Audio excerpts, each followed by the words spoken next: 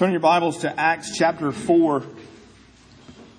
Acts chapter 4, while you're turning there, if you're visiting with us this morning, it's generally our practice to preach through books of the Bible, context by context. We've, over the years, been through Luke and Genesis and Titus and Philippians and Jonah, and I'm not even sure what else anymore. I can't remember them all.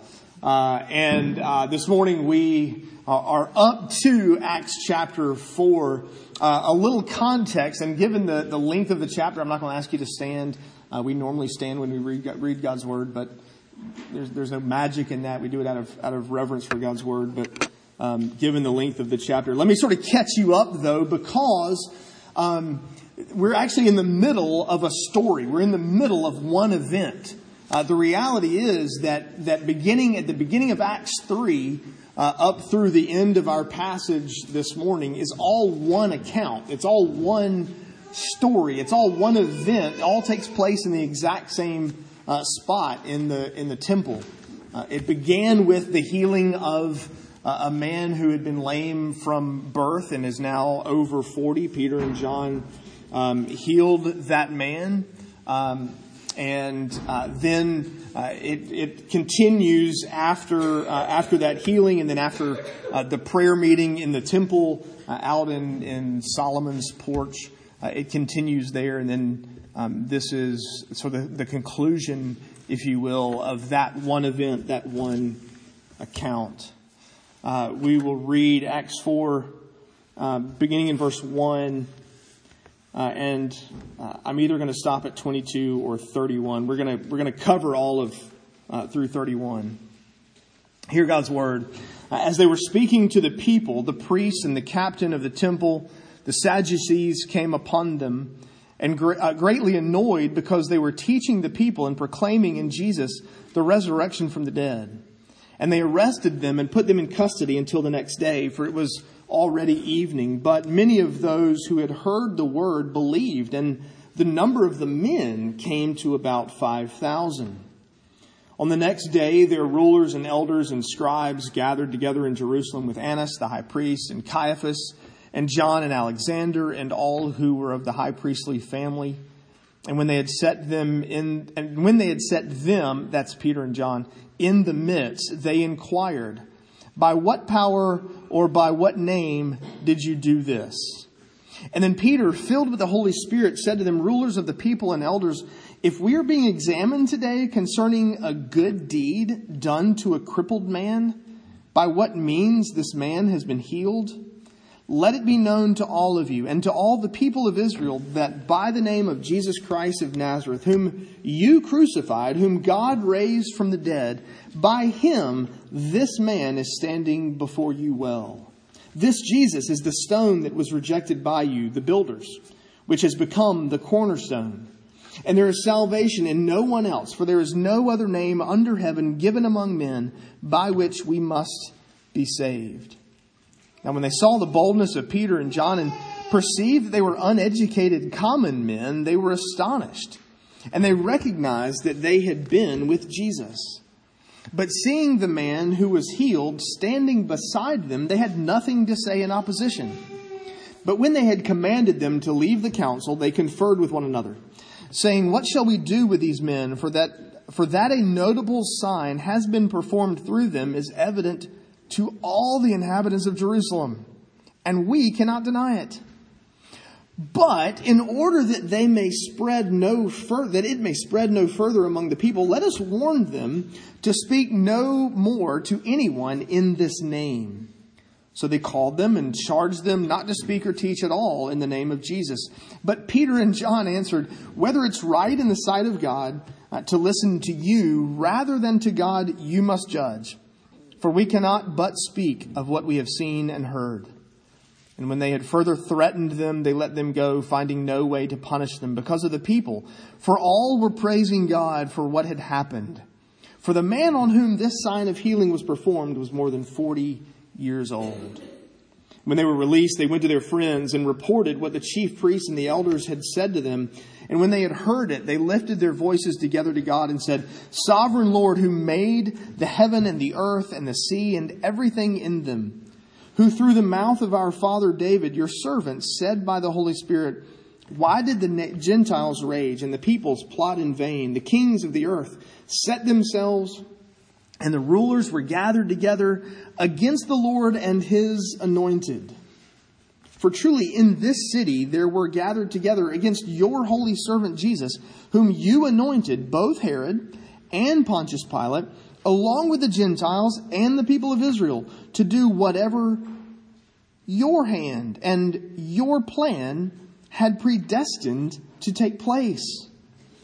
And now, Lord, look upon their threats and grant to your servants to continue to speak your word with all boldness, while you stretch out your hand to heal, and signs and wonders are performed through the name of your holy servant Jesus."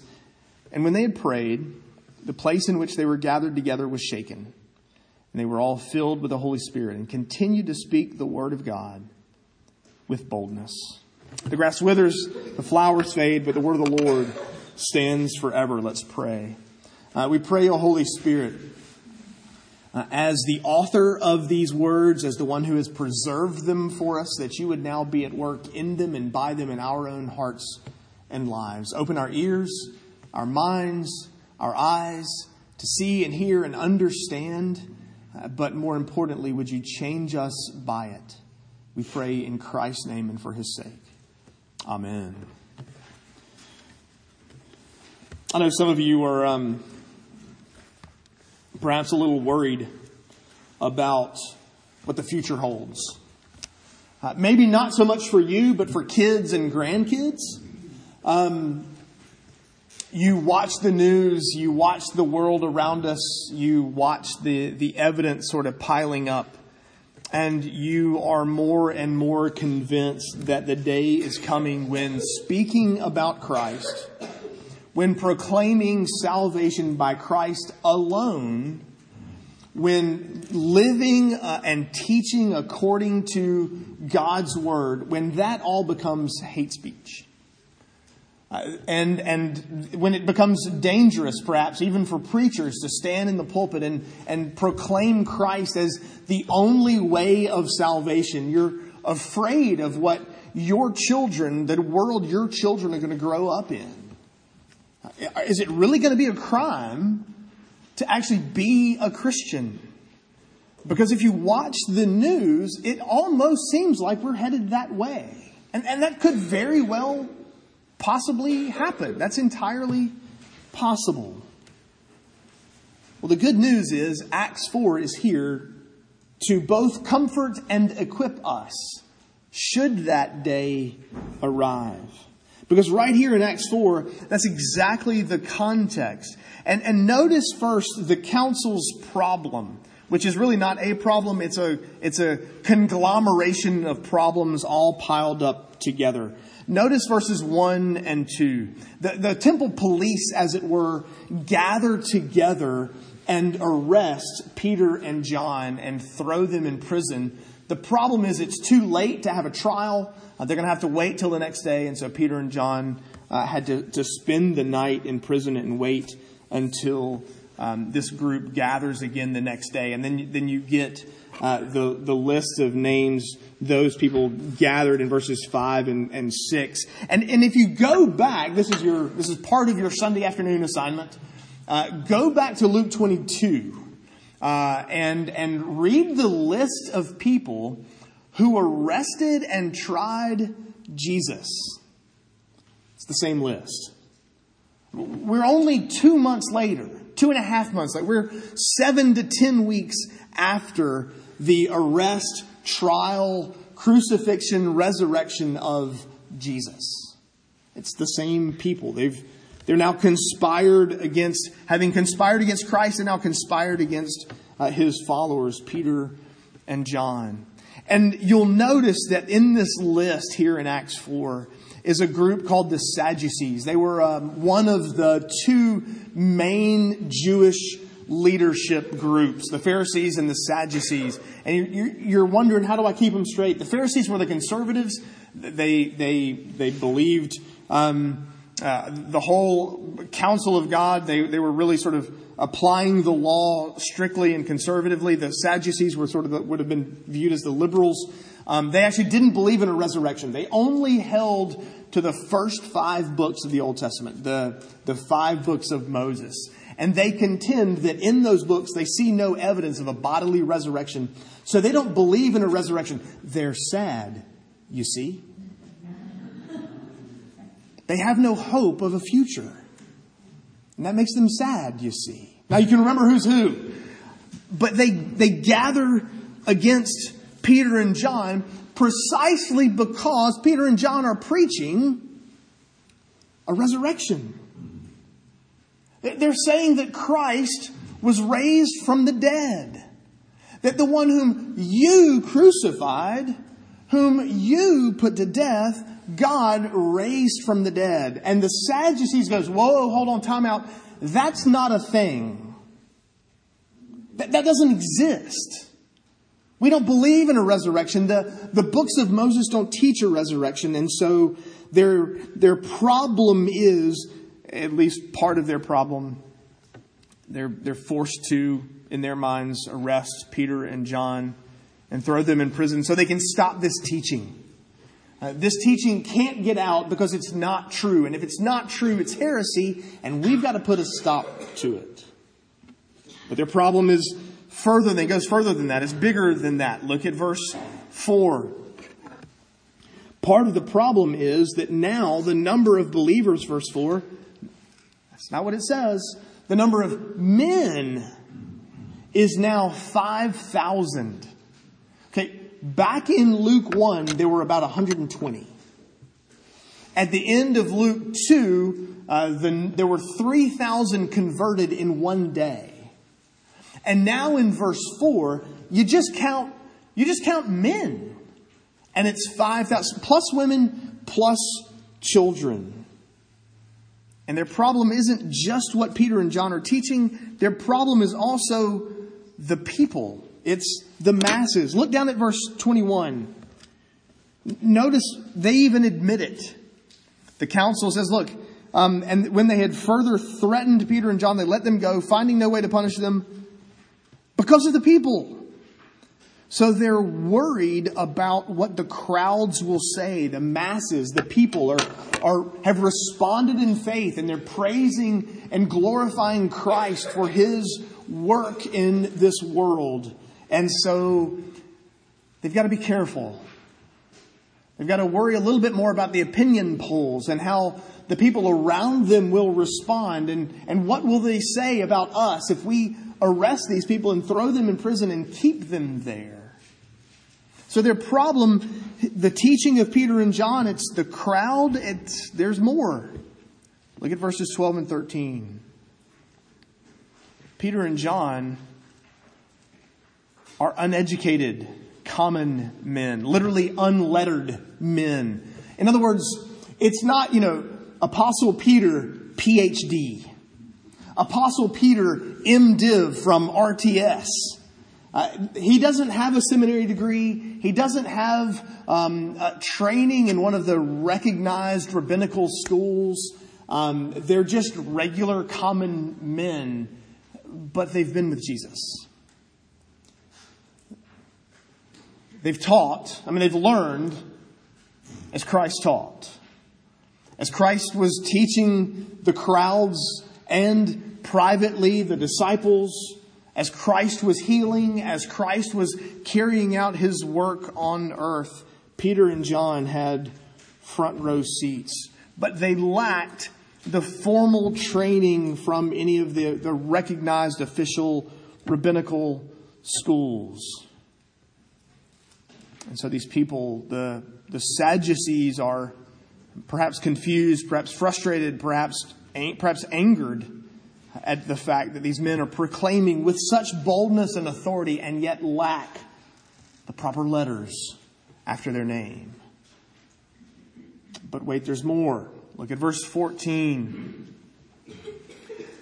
Part of their problem too is the lame man that everybody knew is standing right there in the midst. You almost get this image throughout chapter 3 and 4 that after this lame man is healed, that I think I mentioned this last week, he throws one arm around Peter, one arm around John, or kind of links his arm through theirs and refuses to let go. And they're looking and going, well, here's our dilemma, verse 14. The problem is that this man who is now over 40, who has never in his life been able to stand, he's been lame since birth, now, verse 14, standing right there beside Peter and John. They can't argue with the fact that a miracle has happened. Nobody can say, well, but, it's all smoke and mirrors, and if you squint your eyes just right, and if you shine the light at the right angle, if you just turn this mirror, and if you hide the smoke, there's no way to deny this man that a miracle has happened, and they don't even try to. In fact, by asking Peter, how did you do this? They admit that a miracle has happened, has occurred. So the council has a problem, or it has several problems that sort of conspire against them. The teaching of these disciples, the lame man is standing right there in their midst, the evidence of the miraculous healing, the reaction and the crowds of the people, the fact that Peter and John have no rabbinical training at all, it all adds up to one big problem for this council, for the high priest and the former high priest who really kind of carries the weight, and the Sadducees and the temple guard who had, was sort of second in command. It all conspires against this council. And that is what many of us are afraid of. That a day is coming when all the leaders get together and say, being a Christian is now a crime. And to say someone else that what they believe is wrong is actually hate speech. To say that Jesus is the only way of salvation, that's actually hate speech. To tell someone that you disagree with them, to say that here's what Scripture says on the issue of sexuality and gender issues and how it speaks to all of these various issues. If you stand on that, you will be considered performing a hate crime. Many of us are convinced that day is coming when this kind of oppression from local authorities is contrary to God's revealed will, and for that matter, we're pretty sure that God ought to be putting an end to this kind of oppression.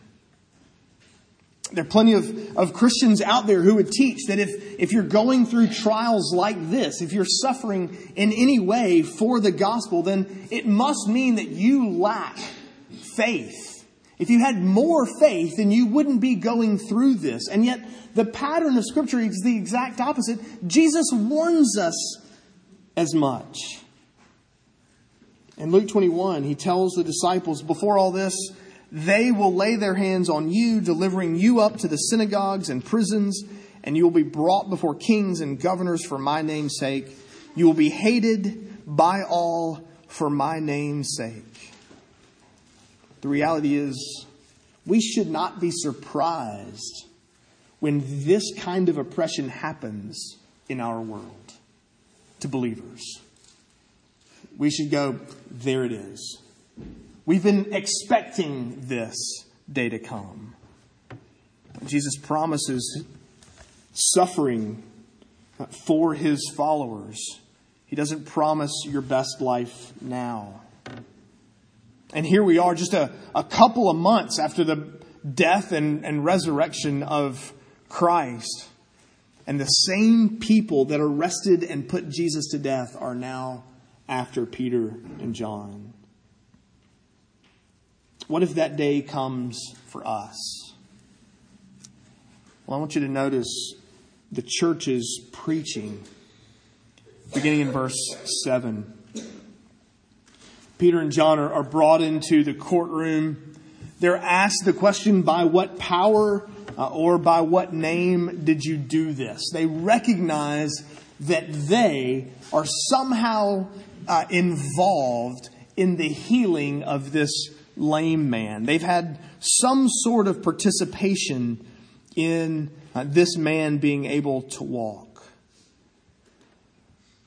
And you notice how Peter responds.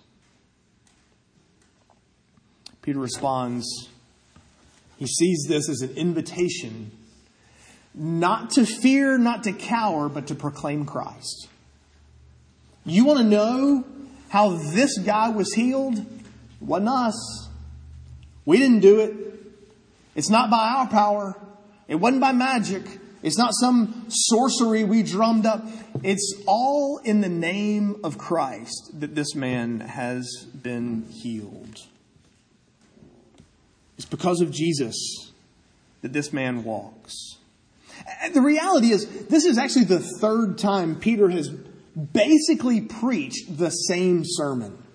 Now, we're not going to examine the contents of his sermon. We're just going to place it sort of in the context of the story and the events going on around it. If you want to, we examined the content of his sermon a little more in depth last week, and that'll be on our website later this week. I had some issues with getting it posted. But anyway, it'll be there if you want to go hear that. But it's basically the third time Peter has said, look, you guys keep opening the door for me to talk about Jesus.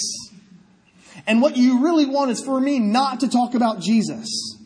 So here's an idea. If you didn't ask me how this miracle happened, I wouldn't really have much to say. I'd, figure it out. But how did you do this? Well, funny you should ask. Jesus did it. I didn't do it. John didn't do it. Jesus did it. Notice the name he uses in verse 10. By the name of Jesus Christ of Nazareth. This name has come up a couple of times already in the first few chapters. Do you remember what this council wanted to write above Jesus' head as he was nailed to the cross? Jesus Christ of Nazareth.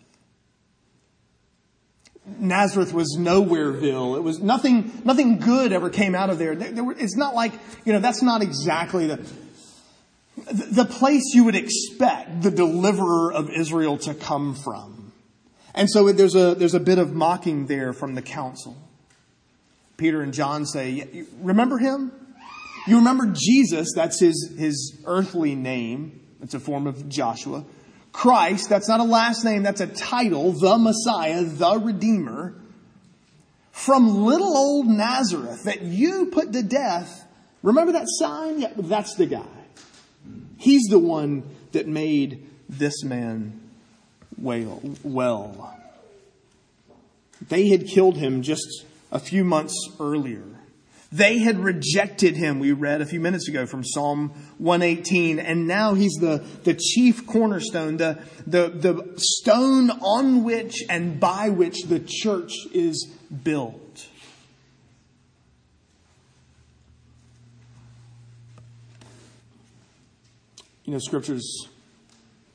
All Scripture is breathed out by God, is profitable for teaching, for training, for correction, for reproof.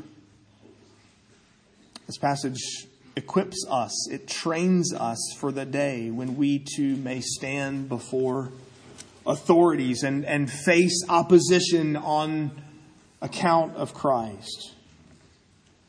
How did Peter and John respond? They see the question as an invitation to proclaim Christ. Oh, that we might be equipped and strengthened and emboldened for that day. Peter responds with a mini sermon and points to the person and work of Christ. And then invites them to saving faith, to trust in Him for their salvation. Do you remember the 1988 vice presidential debates between Lloyd Bentsen and Dan Quayle? Dan Quayle was asked a question about, his youth and inexperience. If something should happen, if Bush and Quayle are elected and Bush the senior, if he gets elected president and, he's kind of old, if something were to happen to him while in office, would you be able to serve in that role? And so Dan Quayle's answer, yes, I have as much experience as any number of other people. And then he made the comparison. I have more experience than Jack Kennedy did when he ran for president. Remember Lloyd Bentsen's response? Sir, I knew Jack Kennedy. I served with Jack Kennedy. Jack Kennedy was a friend of mine. You're no Jack Kennedy. One of the best responses in a debate. Do you ever have those moments, like, are you listening to this passage going, self, you're no Apostle Peter? Like, it's one thing for us to read about Peter. It's Peter, right? He's one of the core three, Peter, James, and John. He was sort of the inner group among the closest friends of Jesus while he was on the earth. Jesus had hundreds of disciples, but then he had the 12 that he had chosen to be with him. And even within the 12, there were 3. And Peter's one of those 3, and that's Peter. How am I going to... Self, you're no Apostle Peter. You sure? Look at Mark 14 with me for just a second.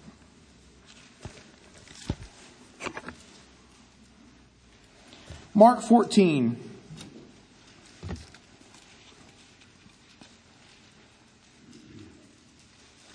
Look at verse 66. As Peter was below in the courtyard, Jesus has been arrested. He's on trial, sort of. One of the servant girls of the high priest came, and seeing Peter warming himself, she looked at him and said, "Hey, you also were with the Nazarene Jesus." But he denied it, saying, "I don't know what you're talking about." And he went out into the gateway, and the rooster crowed. And servant girl saw him and began again to say to the bystanders, "Hey, this guy is one of them."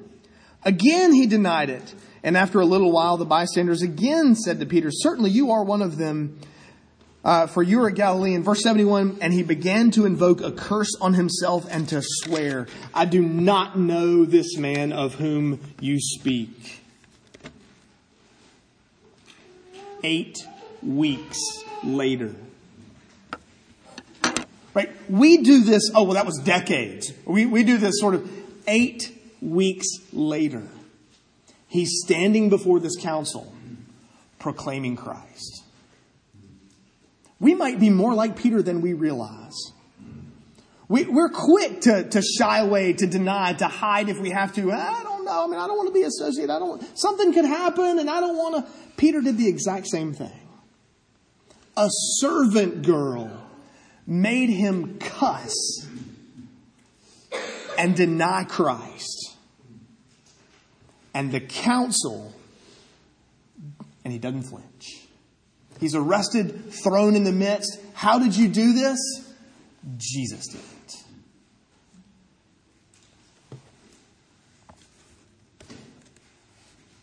You and I may very well be called to proclaim Christ before the high and the low. And you notice in verses 18 to 20, the council had nothing except hatred for the name of Christ. They can't deny that a work has been done. They don't argue with them. Their whole decision, you put all these supposedly learned men in the room together, and the best thing they've got is, stop it. No more talking about Jesus. That's all they've got, right? Sort of slap them on the wrist and say, okay, you can leave, but don't do that again. Don't you go talking about Jesus. That's what the world around us hates. They hate us only because of Christ in us. They hate Christ. And Peter and John simply say, look, I must obey God and not you. I must keep His commands and not you. And He has commanded us. Make disciples of all nations, baptizing them in the name of the Father, Son, Spirit. Teaching them to obey all that I have commanded you. So now this group, this council says no more talking about Jesus. Jesus says your marching orders are to take my name everywhere you go. We'll obey Jesus. Look, here's an aside, by the way, on perhaps civil disobedience among believers. As long as your authorities, your local authorities, your civil authorities are not commanding you to do something contrary to Scripture, we obey the civil authorities. As soon as their commands violate God's commands, we must disobey them. We must obey God rather than man. We see the council's problem, the church's preaching, and then lastly we see the church's prayer. Notice how the passage ends, verses 23 to 32. We won't examine the prayer in great detail, but let me just make a few sort of observations. Peter and John, they're slapped on the wrist, they're sent out, and notice where they went. To their friends. They found the church. They found their brothers and sisters in Christ. Look, you can't live the Christian life alone. We need each other. We need the church. And Peter and John, right? See, the same argument we make, well, it's Peter. I mean, of course he stood there and proclaimed Christ. Well, it's Peter. He's one of the apostles. He needs the church. You almost get the image of them running to them. It happens so quickly. They run to their friends. They recount the story, and the church prayed. There's no talking here about, well, let's form a political party. There's no talk here about, well, we have to vote those people out of office. There's no talk here about, well, how dare they, and we'll show them. They drop to their knees and pray. Notice what they pray. Notice how the prayer begins. Sovereign Lord, creator of heaven, earth, sea, everything in them. It begins with adoration. It didn't start with, keep us from oppression. That's where I would have started. See, I would have jumped straight to the point. God, don't ever let that happen to me again. That would have been my prayer. That prayer is nowhere to be found in this passage. God, you're sovereign over everything. You made it all. You keep it all. You rule over it all. Oh, and by the way, you told us in your word this was going to happen. And then they pray Psalm 2. They pray the Psalms back to God. Hey, by the way, you told us there would be rulers that rise up against you and your anointed. And look, hey, it's happening right here in our midst. Peter understands, the disciples, they understood that Psalm 2 is about Jesus. And he sees the people around them plotting and scheming together against the Messiah. You know, you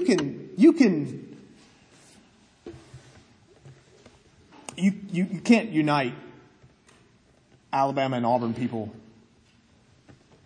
except in their hatred for LSU. Right? I mean, you can't unite Ole Miss and Mississippi State people together except in their hatred for LSU. It's amazing that people, two groups who would never ever agree on anything at all, are glad to work together against a common enemy. The Pharisees, the Sadducees, the Gentiles, the Roman authorities, the Jewish authorities. The Jews hated the Romans, except when they needed to get rid of Jesus. And that's what's gone on so far. And this early church, this 8-week-old right after the resurrection church is going, hey, Psalm 2 is about our situation. It's about Jesus. He's the Lord's anointed, and all the rulers around us have risen up against him. And nowhere, read it, scan through it, nowhere do they pray for the oppression to go away.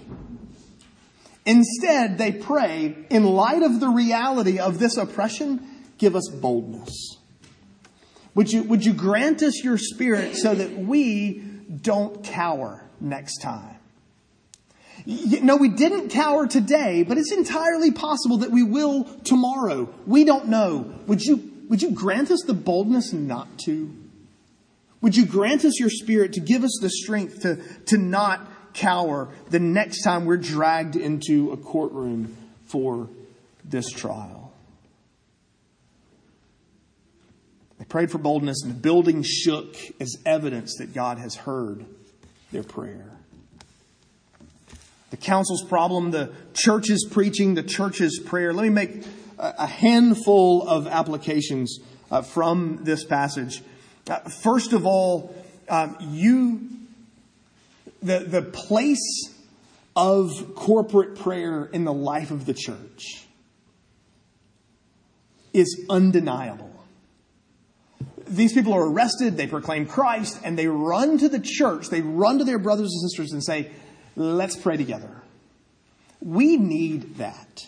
We need to be committed to corporate prayer. We need it. We should value it. And it serves a role in the life of the church that nothing else can accommodate.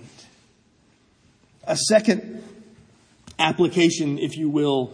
We're a Presbyterian church, and we're frequently accused of things like, maybe not us per se, but our denomination, frequently accused of things like, well, people that believe in predestination and election, they don't believe in evangelism. The prayer begins with, you are in control of everything. The disciples are all about predestination and God's sovereignty in everything. And yet, every sermon Peter preaches, there's an invitation to saving faith in Christ. You and I cannot hide behind our theology and say, well, we don't have to evangelize because God's in control of it all. Yeah, He's in control of it all. And He uses us to accomplish what He intends to control. What He has ordained, what will happen. A third application. Notice that for these saints, Scripture interpreted their experience, not the other way around. We frequently let our experience drive our understanding of God's Word. That is backwards. God's Word gives clarity to our experience. Hey, we've been oppressed. They're trying to stamp out Christ and His followers. Well, yeah, of course. That's what Psalm 2 said would happen. They're using Scripture to understand more clearly their experience. We would do well to do the same. A fourth application. Notice that we've been told on multiple occasions now that Peter has been filled with the Spirit. Acts 2, Acts 3, here in Acts 4 a couple of times. That's not a second Pentecost. That's not some second blessing. They received the Spirit at Pentecost. We receive the Spirit when we're converted. But there is a role, a function of the Spirit in our lives to grant us boldness, to grant us. In fact, Jesus told His disciples, when the day comes that you're arrested and you don't know what to say, it's okay. The Spirit will tell you what to say. And so we ask to be filled with the Spirit for special, particular reasons, even though we already have the Spirit in fullness as believers. It's not a separate event. It's not a second event. It's the role and function of the third person of the Trinity in the life of believers. And then lastly, the gospel's for everybody. Peter stands in front of these Jewish leaders, and they hear the gospel, because the gospel is for them. And yet there's thousands of people who have already heard and believed the gospel, and they're not the Sadducees. They're not the Jewish leaders. They're the regular people, if you will. We get this image, particularly in the first three chapters chapters 2, 3, and 4 of Acts. The gospel's for the high and the low, the educated, the uneducated, the Gentile and the Jew, for everybody, for men and women. The gospel is for everybody. If you're sitting here this morning thinking, maybe not me. I know the gospel's for everybody, but what you really mean is the gospel's for everybody except me. That's not what the passage says.